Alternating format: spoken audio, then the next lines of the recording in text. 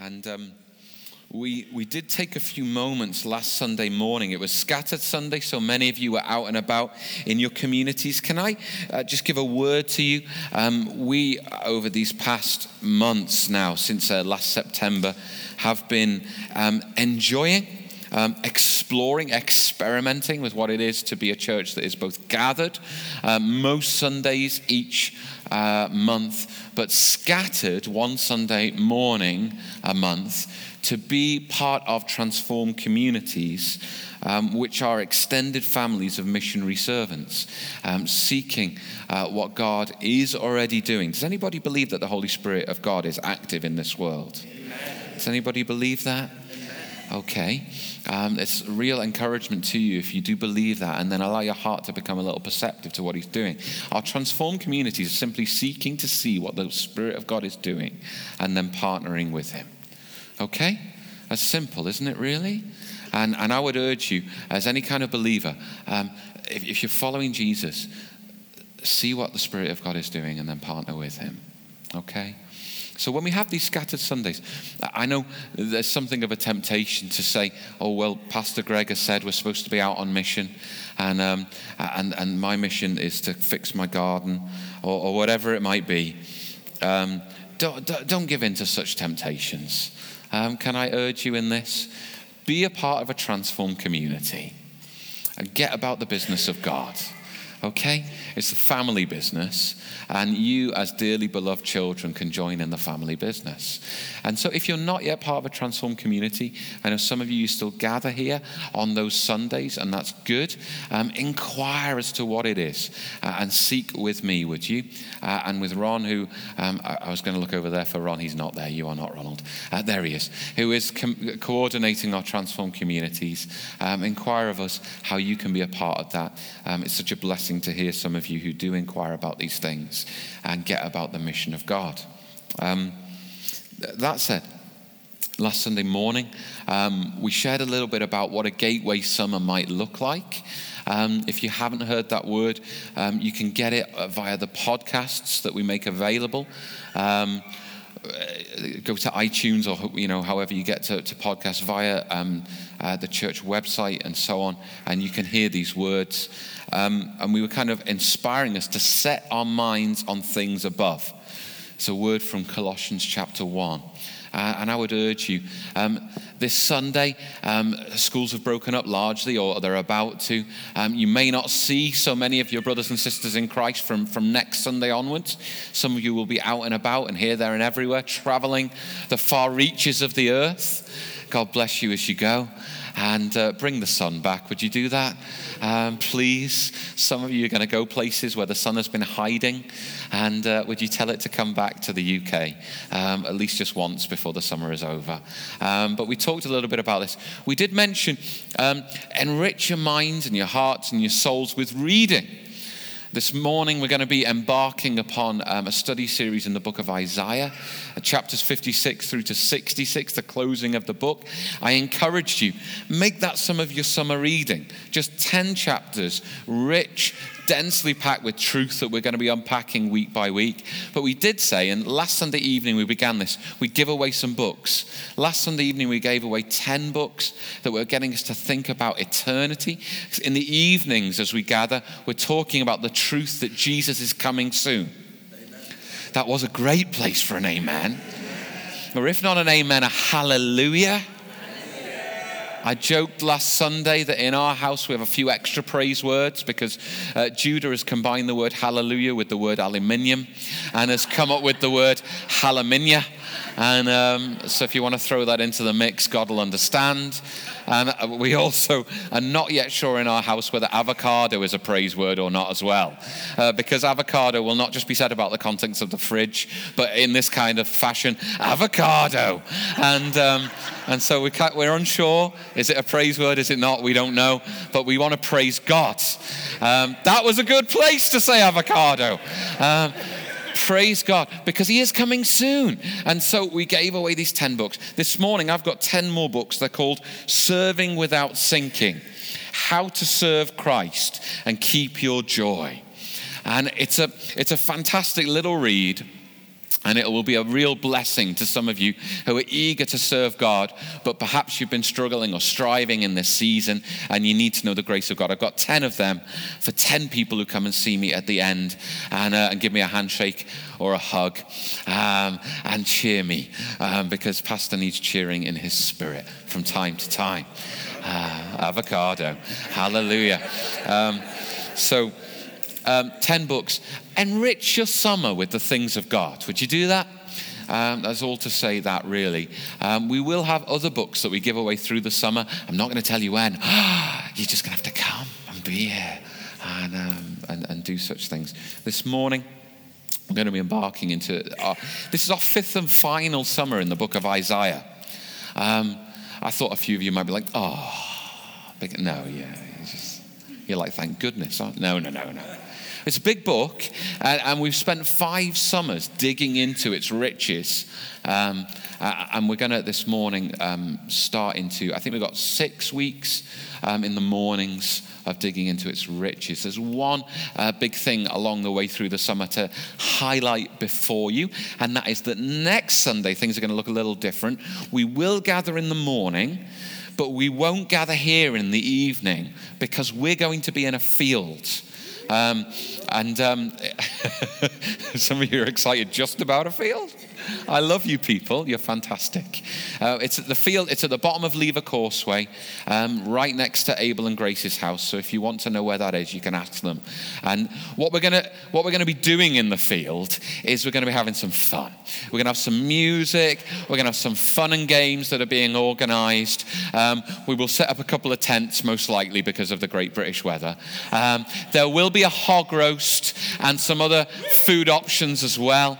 And come along, feast together, have some fun together, bring some camp chairs, some picnic blankets, come along and have some fun together, get to know one another.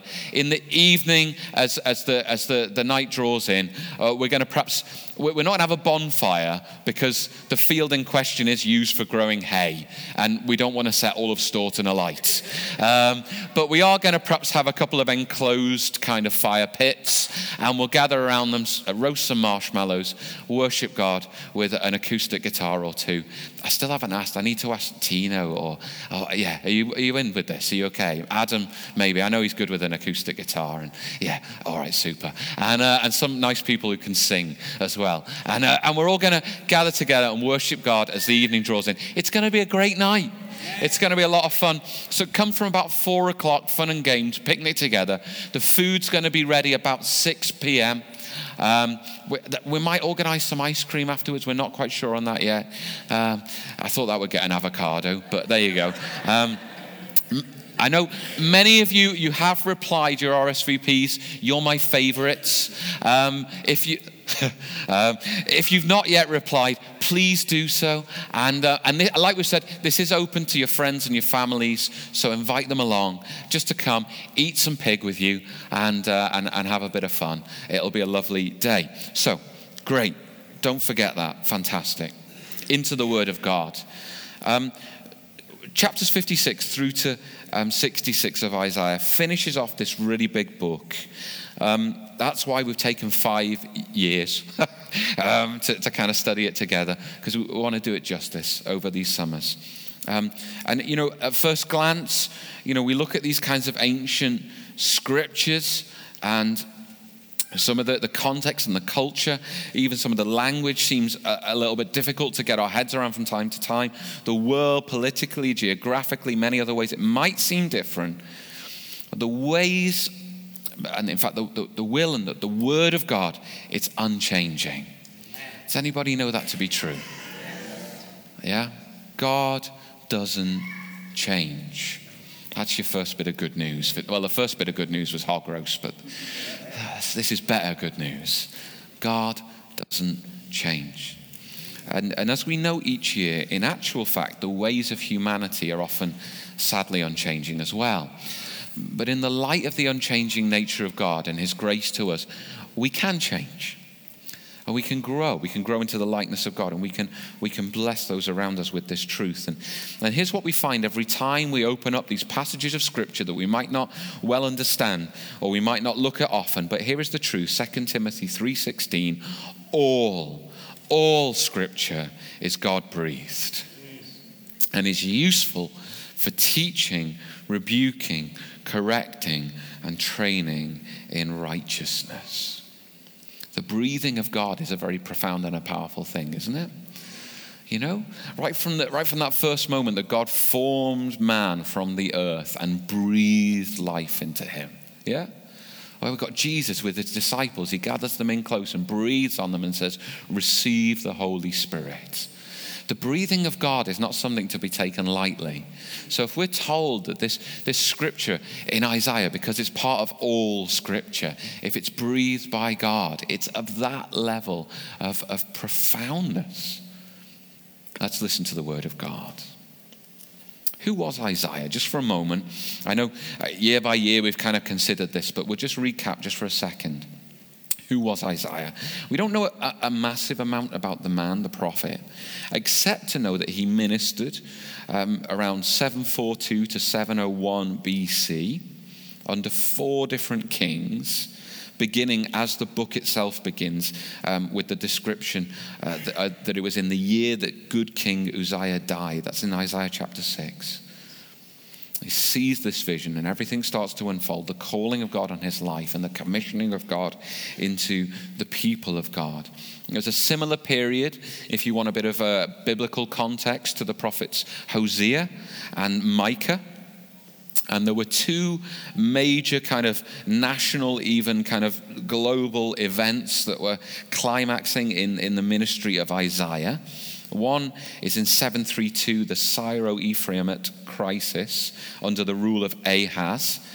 Israel, the northern kingdom, had allied itself with Syria, and Ahaz the king had turned to Assyria in his alliance instead of to God. The obvious teaching that we've looked at before is that the things of this world are not substantial for us to ally ourselves to. That nothing in this world, as powerful as it may seem, can substitute for a deep connectedness and a trust upon God. And then secondly, in the time and the ministry of Isaiah, we have the invasion then of Judah by Sennacherib of Babylon in 701 BC. Now that comes under the rule of Hezekiah. Changes in world powers were happening. You know, when all of these things change, do you remember there's one thing that doesn't change? Anybody want to hazard a guess? God doesn't change, but everything else changes.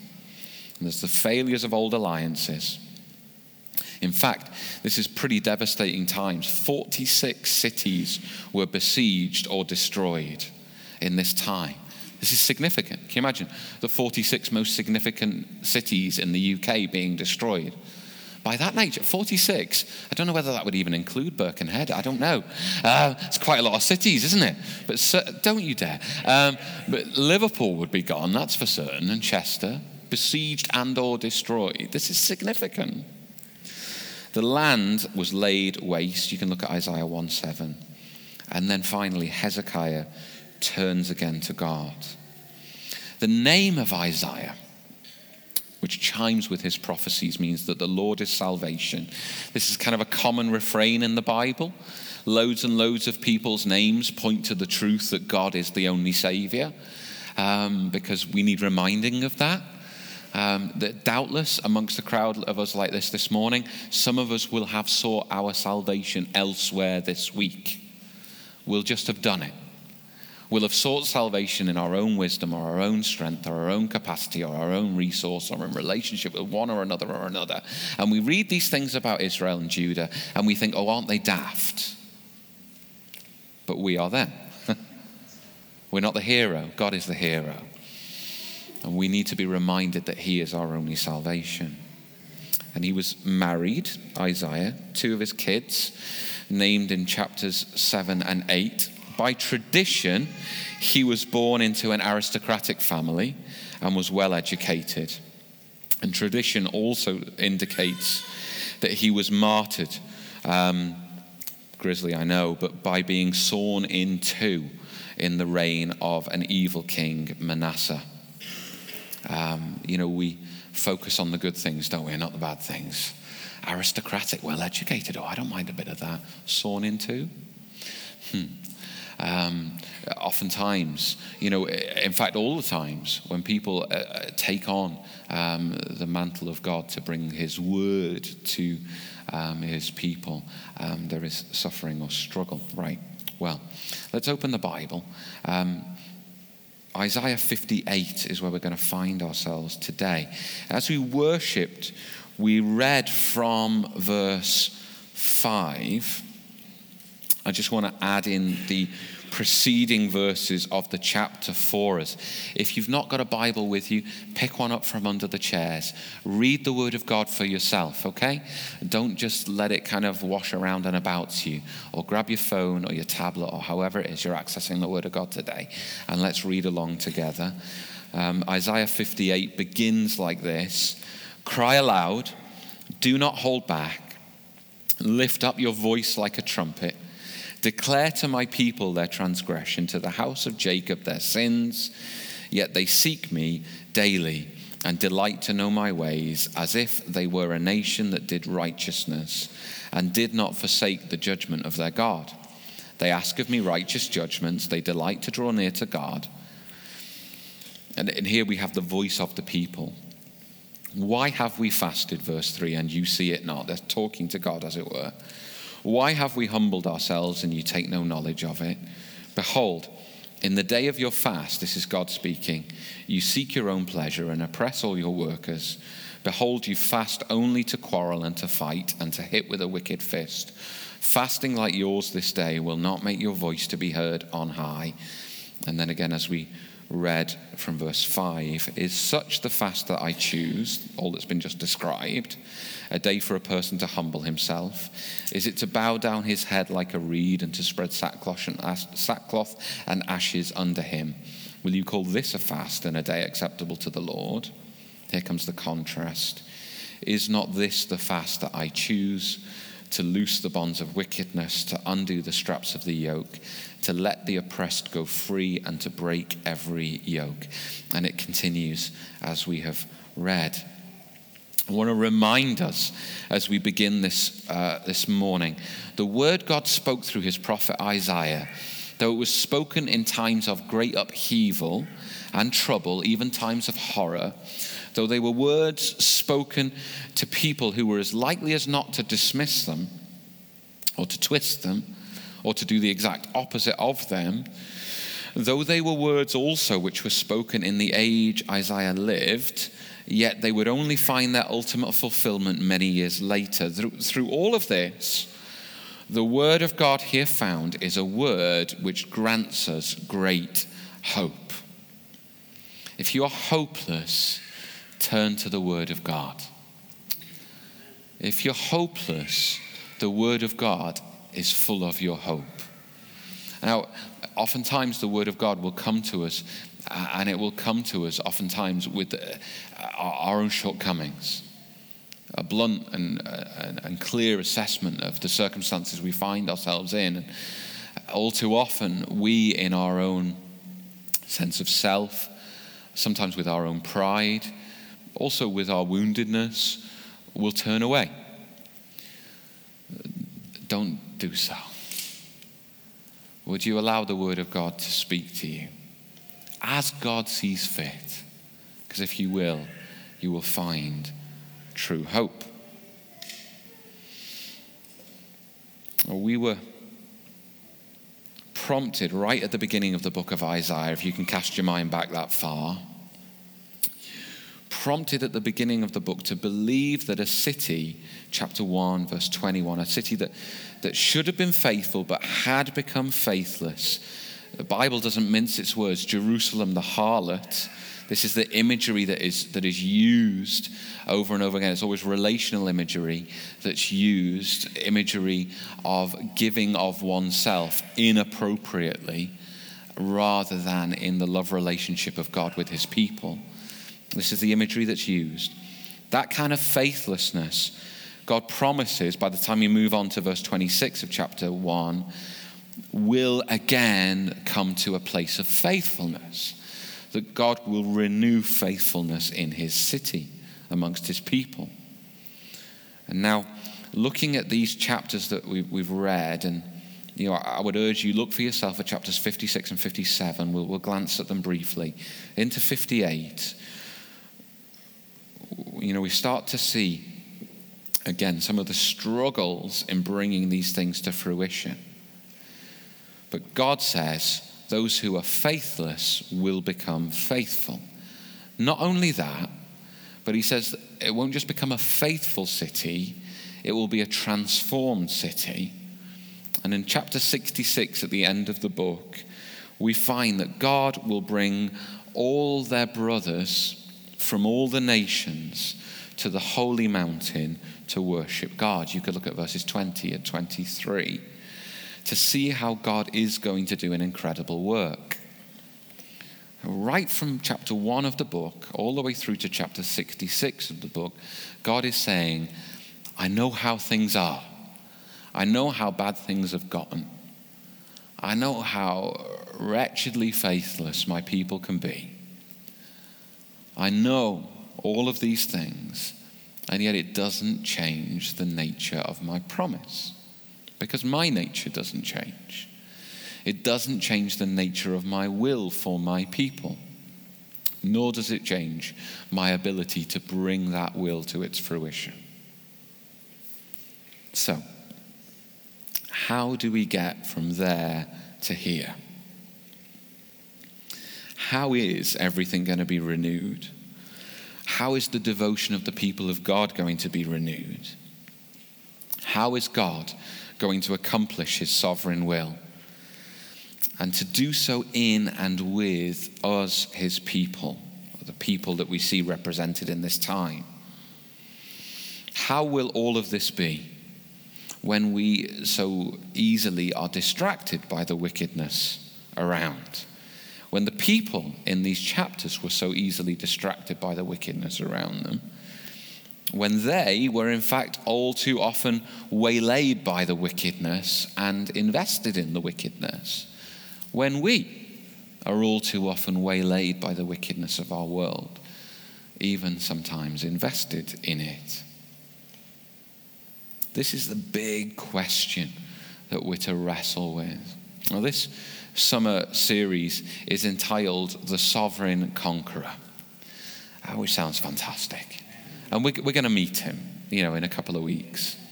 He's right at the heart of these few chapters.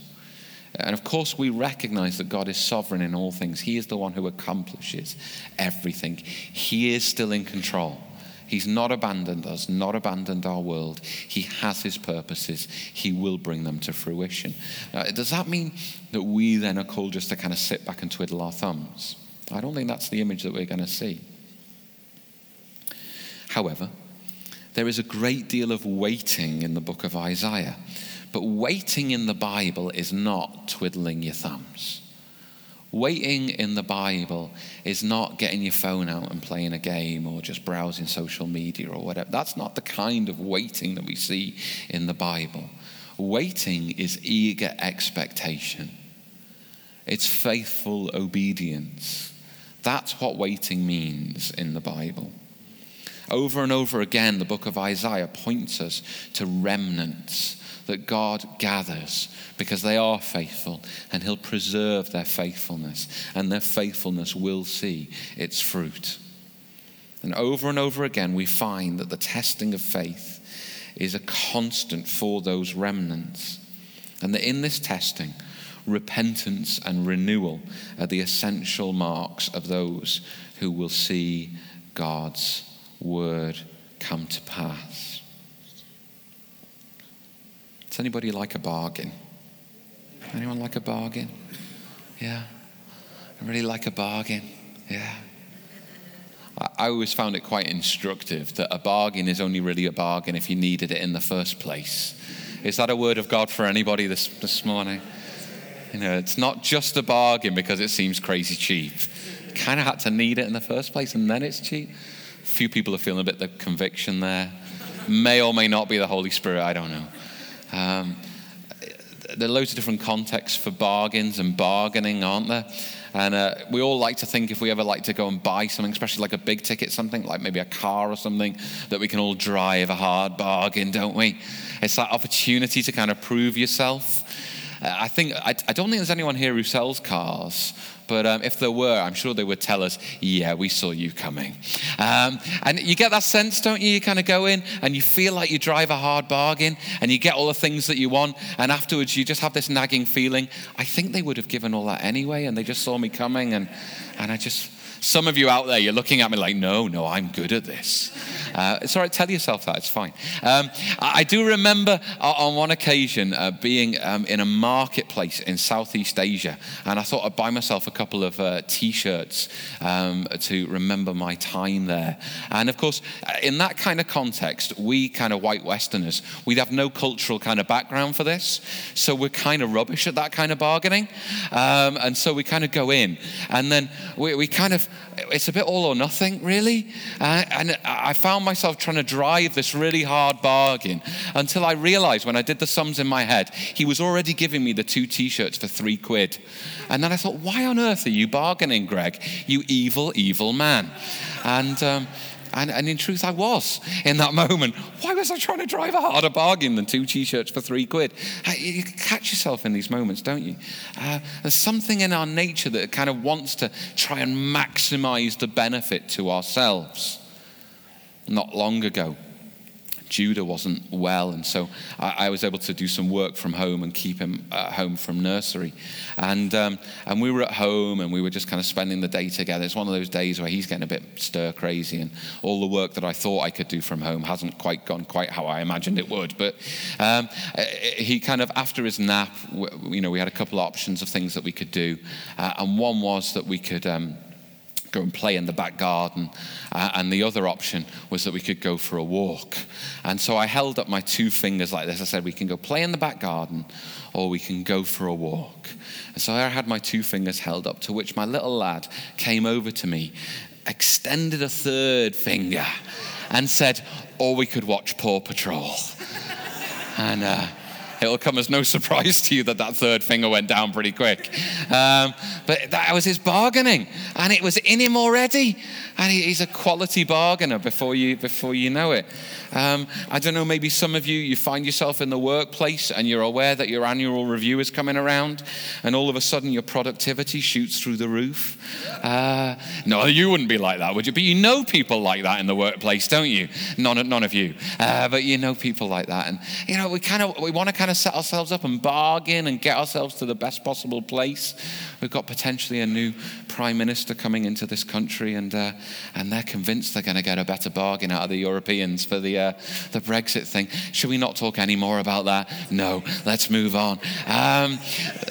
Let's not talk anything about that, because everything changes. God remains the same. There's something within us, though, and we think that we can kind of swing the circumstances, that we can bargain and negotiate, and that though nobody else might be able to kind of get whatever, we're the ones who can. And this is the contrast that we find in chapter 58, verses 1 to 5 roughly, and then verses 6 onwards. In those first 5 verses, we hear an echo again of chapter 1. You can look at it for yourself, verses 10 to 20. We find right at the beginning of the word there, and here again, that the people are trying to bargain with God. They're not honoring him and serving him and worshiping him because they love him, and their love is compelling them into the things of God. No, they're doing so as a bargaining chip. There's an external observance of religious norms, but there's no heart devotion. There's no soul connection. There's an almost cynical religious practice, thinking that God will be mollified or fobbed off by people throwing him the bone of attendance or offering. And then follows that the sheer arrogance of being offended when God doesn't seem to come through with his part of such a bargain.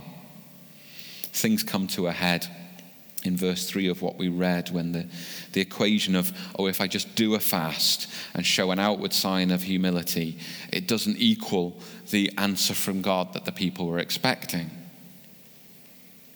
What self-centeredness, when what is really needed is a total renewal of the self by his mighty working.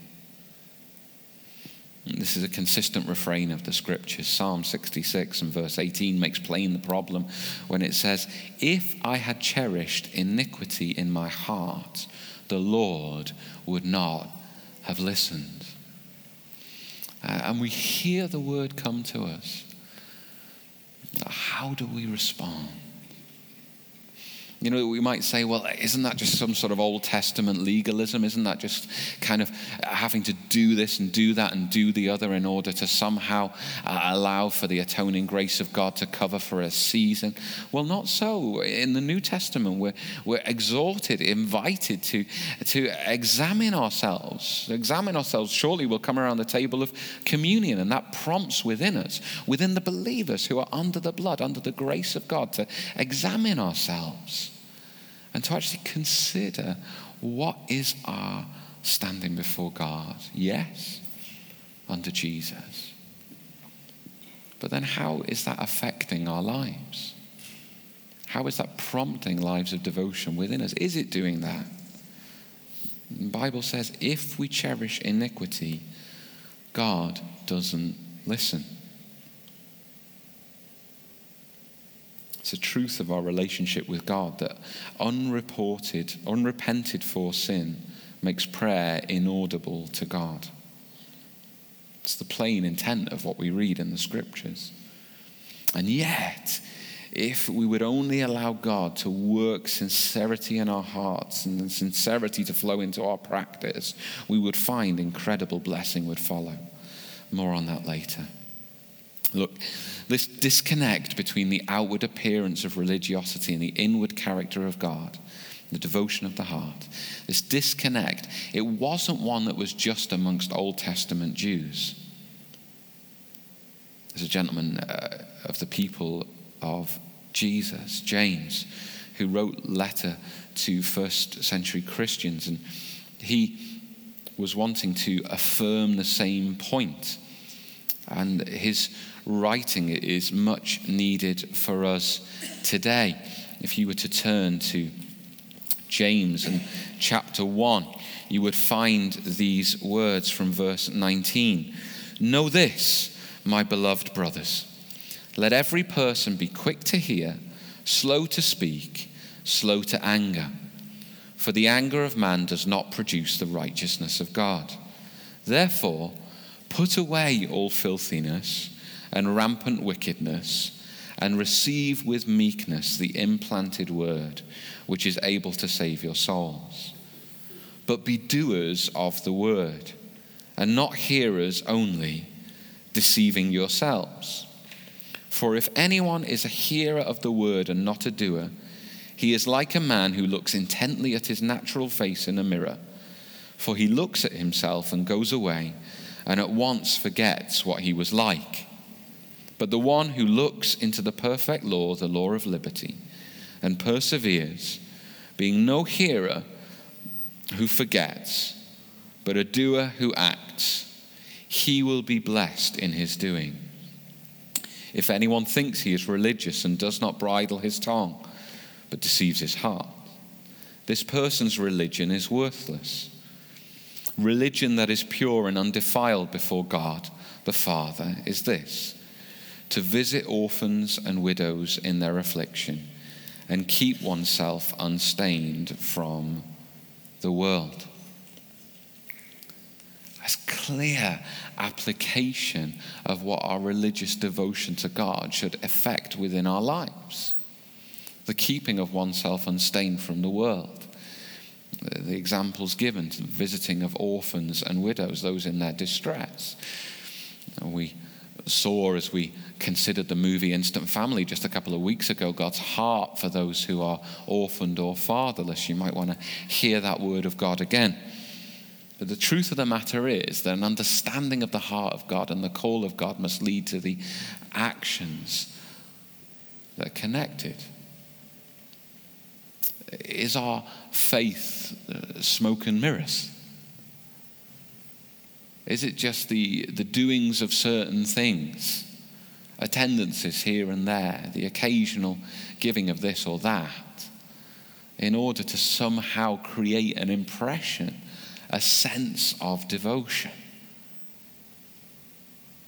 Or is our activity, is our action born out of a yearning for God and a desire for his kingdom to come and his will to be done in this earth as it is in heaven? The Bible invites us to recognize that it is Christ's love that can, should, will compel us. This is the moving and motivating factor of our lives. I want to ask you, have you meditated upon the love of Christ this week? Have you meditated upon his grace to you? His grace to you. That he gives you what you could not possibly earn, the very righteousness of Jesus Christ. He gives you right standing before the Father now and in eternity. This is incredible grace. Have you meditated upon his mercy? That by rights, we in our wickedness meaning all of the times and all of the ways that we separate ourselves from the person and the will of God, we in our wickedness were by nature objects of wrath, destined for destruction. But God chose not to wipe you and I from the face of the earth, but he chose to lay our iniquity upon Jesus, that he might receive upon his shoulders all of that wrath. Have you considered and meditated upon the mercy of God to you?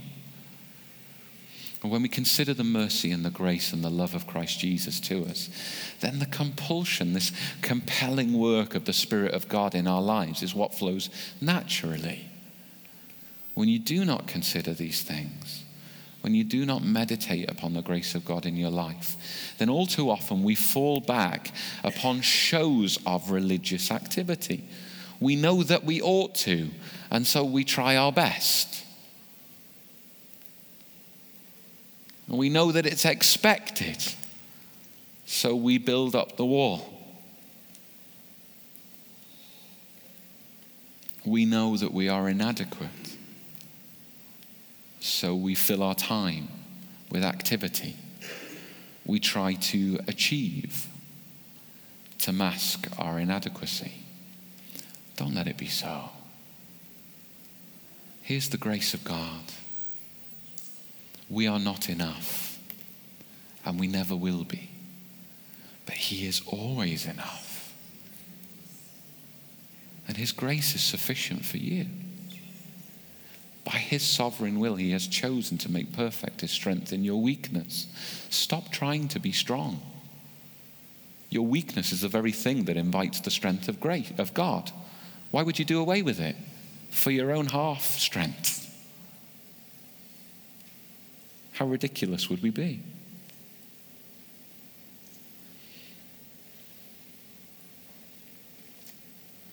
If we build up a life of activity, busyness, so that we don't have to listen to the voice within that says, when was the last time that you really knew the love of your Father? If we build up such a life, then it would come as no surprise that we would end up in a place really of bitterness, even of anger, of arrogance. We hear the people of Israel back in that day saying, God, but I fasted. Why haven't you done this? And we hear it and we think, well, that's presumptuous, that's arrogant. How could they? How could they? Because they allowed bitterness to take root in their spirit. Because they didn't rightly submit themselves to the will of the God who loved them. They didn't spend their time focusing and meditating upon that love and allowing it to form them and to transform them. And from that bitterness came quickly the arrogance of presumption. It will be for us exactly the same. Don't say, I'm a Christian, it can't happen to me. That's arrogance in itself.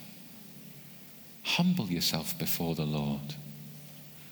Because God gives grace to the humble, but he opposes the proud. We need to be people who look more like verse 6 and 7.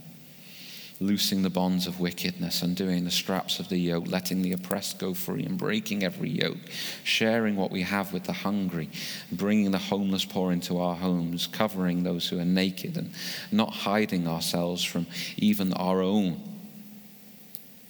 More like that and less like sackcloth and ashes, bowed heads, showy kind of ways of demonstrating how wonderful we are.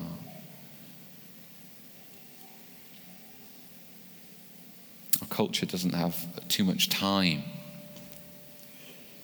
for the slow steadiness of the faithfulness of giving, of service, of surrender. It's all about what's next, the next soundbite, the next post on social media, the next agenda, the next event, the next cause. God doesn't change. God doesn't change. And through those who will faithfully, eagerly expect, that is to wait, for those who will allow God to form the right attitudes within them as they wait and understand upon his grace and his love, God wants to do actually the miraculous and the wonderful in their world. You know, I know many of you here, you've got a kind of an activist personality. It's absolutely fantastic, and that's great. What I would suggest to you is, how are you submitting your desire for change into the world, change in the world, to the waiting upon God for him to actually bring that into being? It's God who will cause these things to come about. And we see just a few glimpses of the ways in which God asks us to kind of demonstrate our true faith in chapter 58 as we've read. If you were to read then in chapter 56, you would see a couple of these instances are writ large, that they're kind of elaborated upon how God wants to bring salvation into his world through people who are genuinely devoted to him. If you know, the Bible says that God his eye is just roaming throughout the entirety of his earth, looking to strengthen the hearts of those who are fully committed to him. You know, you want to really bring about change in this world, then commit yourself to God. He'll strengthen you so that you can see incredible things happening. I just want to take just a moment. I'm conscious time is marching by, but a moment to consider. There's two instances in chapter 56 of people that God wants to draw into his community, his world of faith. And they're quite surprising to the audience that Isaiah was speaking to. So I wonder if God wants to surprise us this morning with those that God wants to welcome into his family.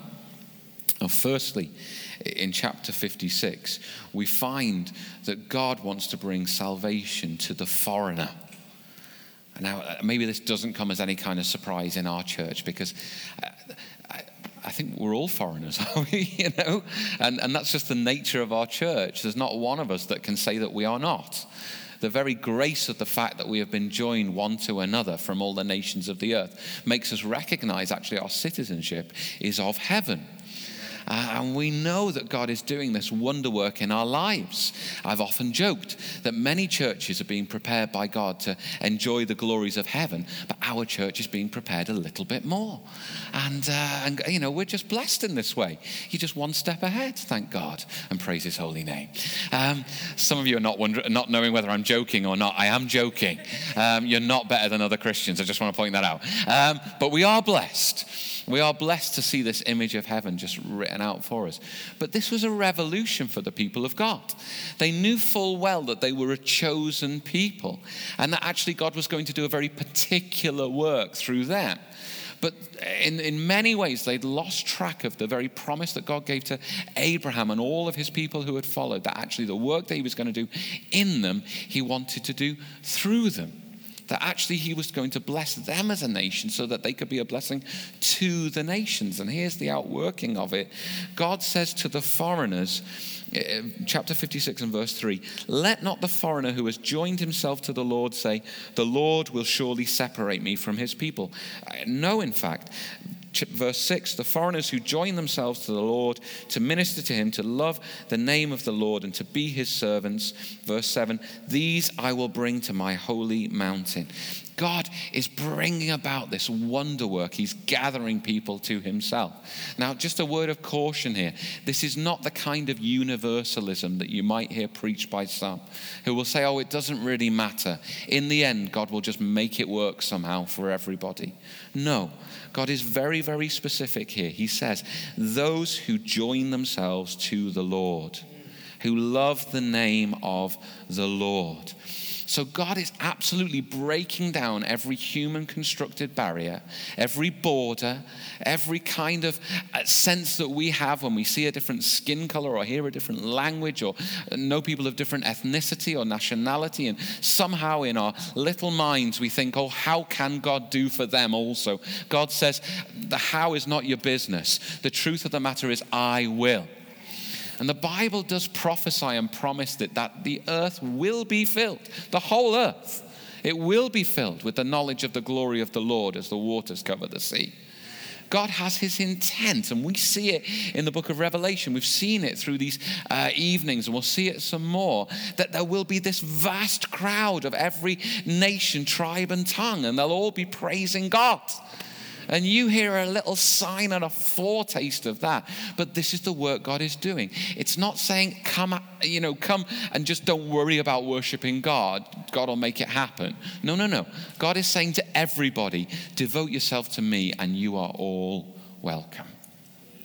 We live in a world in which rampant nationalism, a kind of neo-tribalism, is seeking to exclude. Please don't misunderstand me. This is not a political point. You could level this at pretty much every single party in every single country on the face of the earth, one way or another. But these kinds of some in, some out kinds of attitudes are on the rise. And I would urge you, if you are a follower of God, to fight them with your humility, with your devotion to God and your prayer. It's not to say that there aren't difficult and thorny political questions to be wrestled with within our world. But God's intent is to save those that you call foreigner. That's his intent. His intent is to save the other. That is his intent. And if God would do a work within their life such that they would call upon the name of the Lord, he will save them. And I wonder, are you allied with that in your spirit, in your action, in your speaking?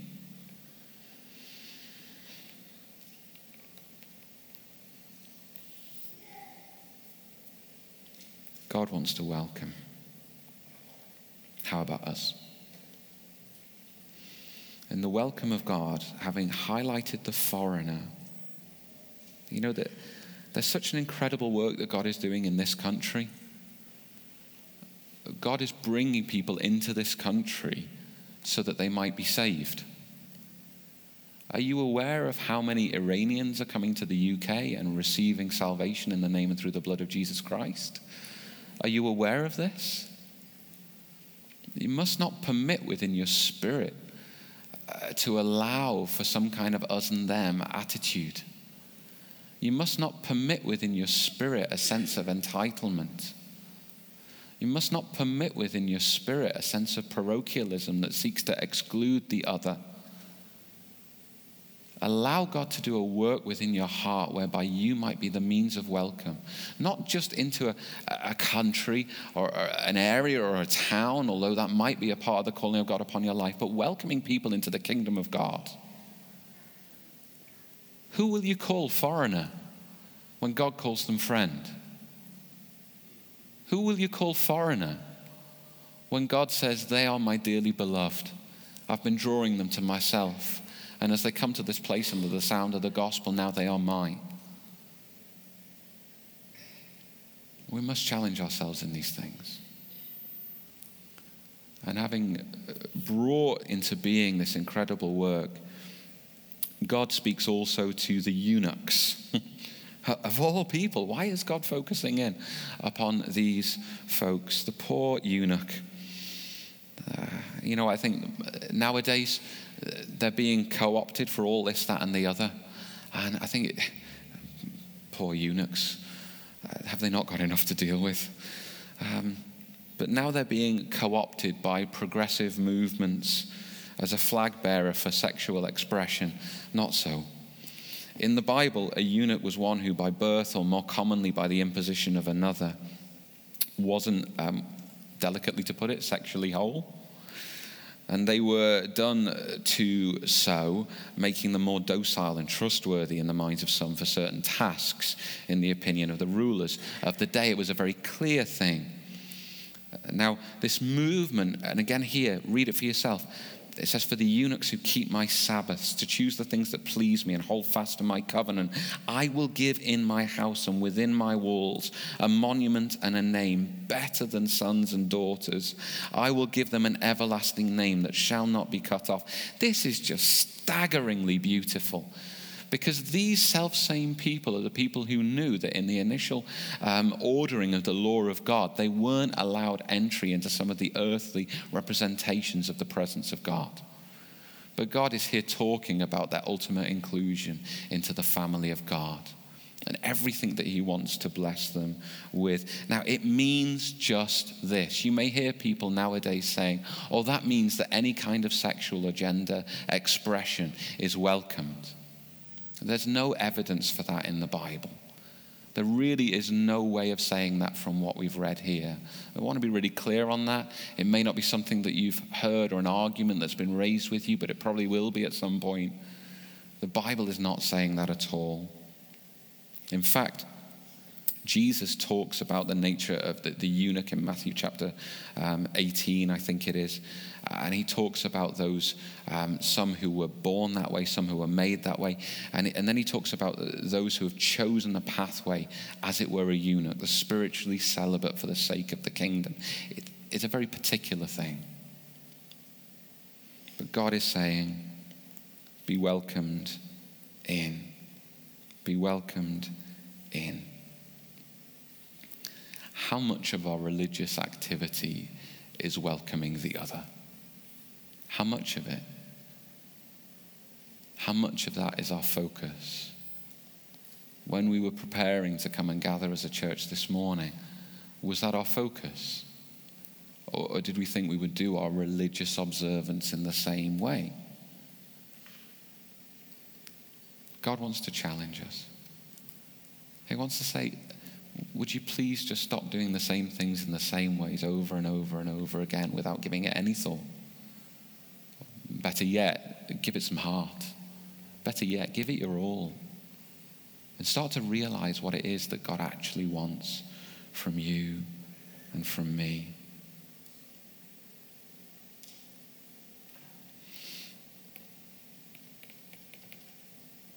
There's a promised hope in these verses, but it's for those who really care to know the heart of God and to walk in his ways. Over and over again, God says, would you please keep my Sabbath? Know the heart of it. Chapter 56, verse 2, 4, 6. Chapter 58, verse 13. God is so specific. He says, come on, if you turn back your foot from the Sabbath, from doing your pleasure on my holy day, and call the Sabbath a delight and the holy day of the Lord honorable, if you honor it, not going your own ways or seeking your own pleasure or talking idly, then you shall take delight in the Lord. You know, we so quickly and easily make what is a holy day a holiday. We so readily just see our Sunday as a day of leisure. It's a day of devotion. This is its primary purpose. I want to ask you, Is your heart longing for him? And is everything that we do flowing from that? Or are we busying ourselves so we don't have to ask the question?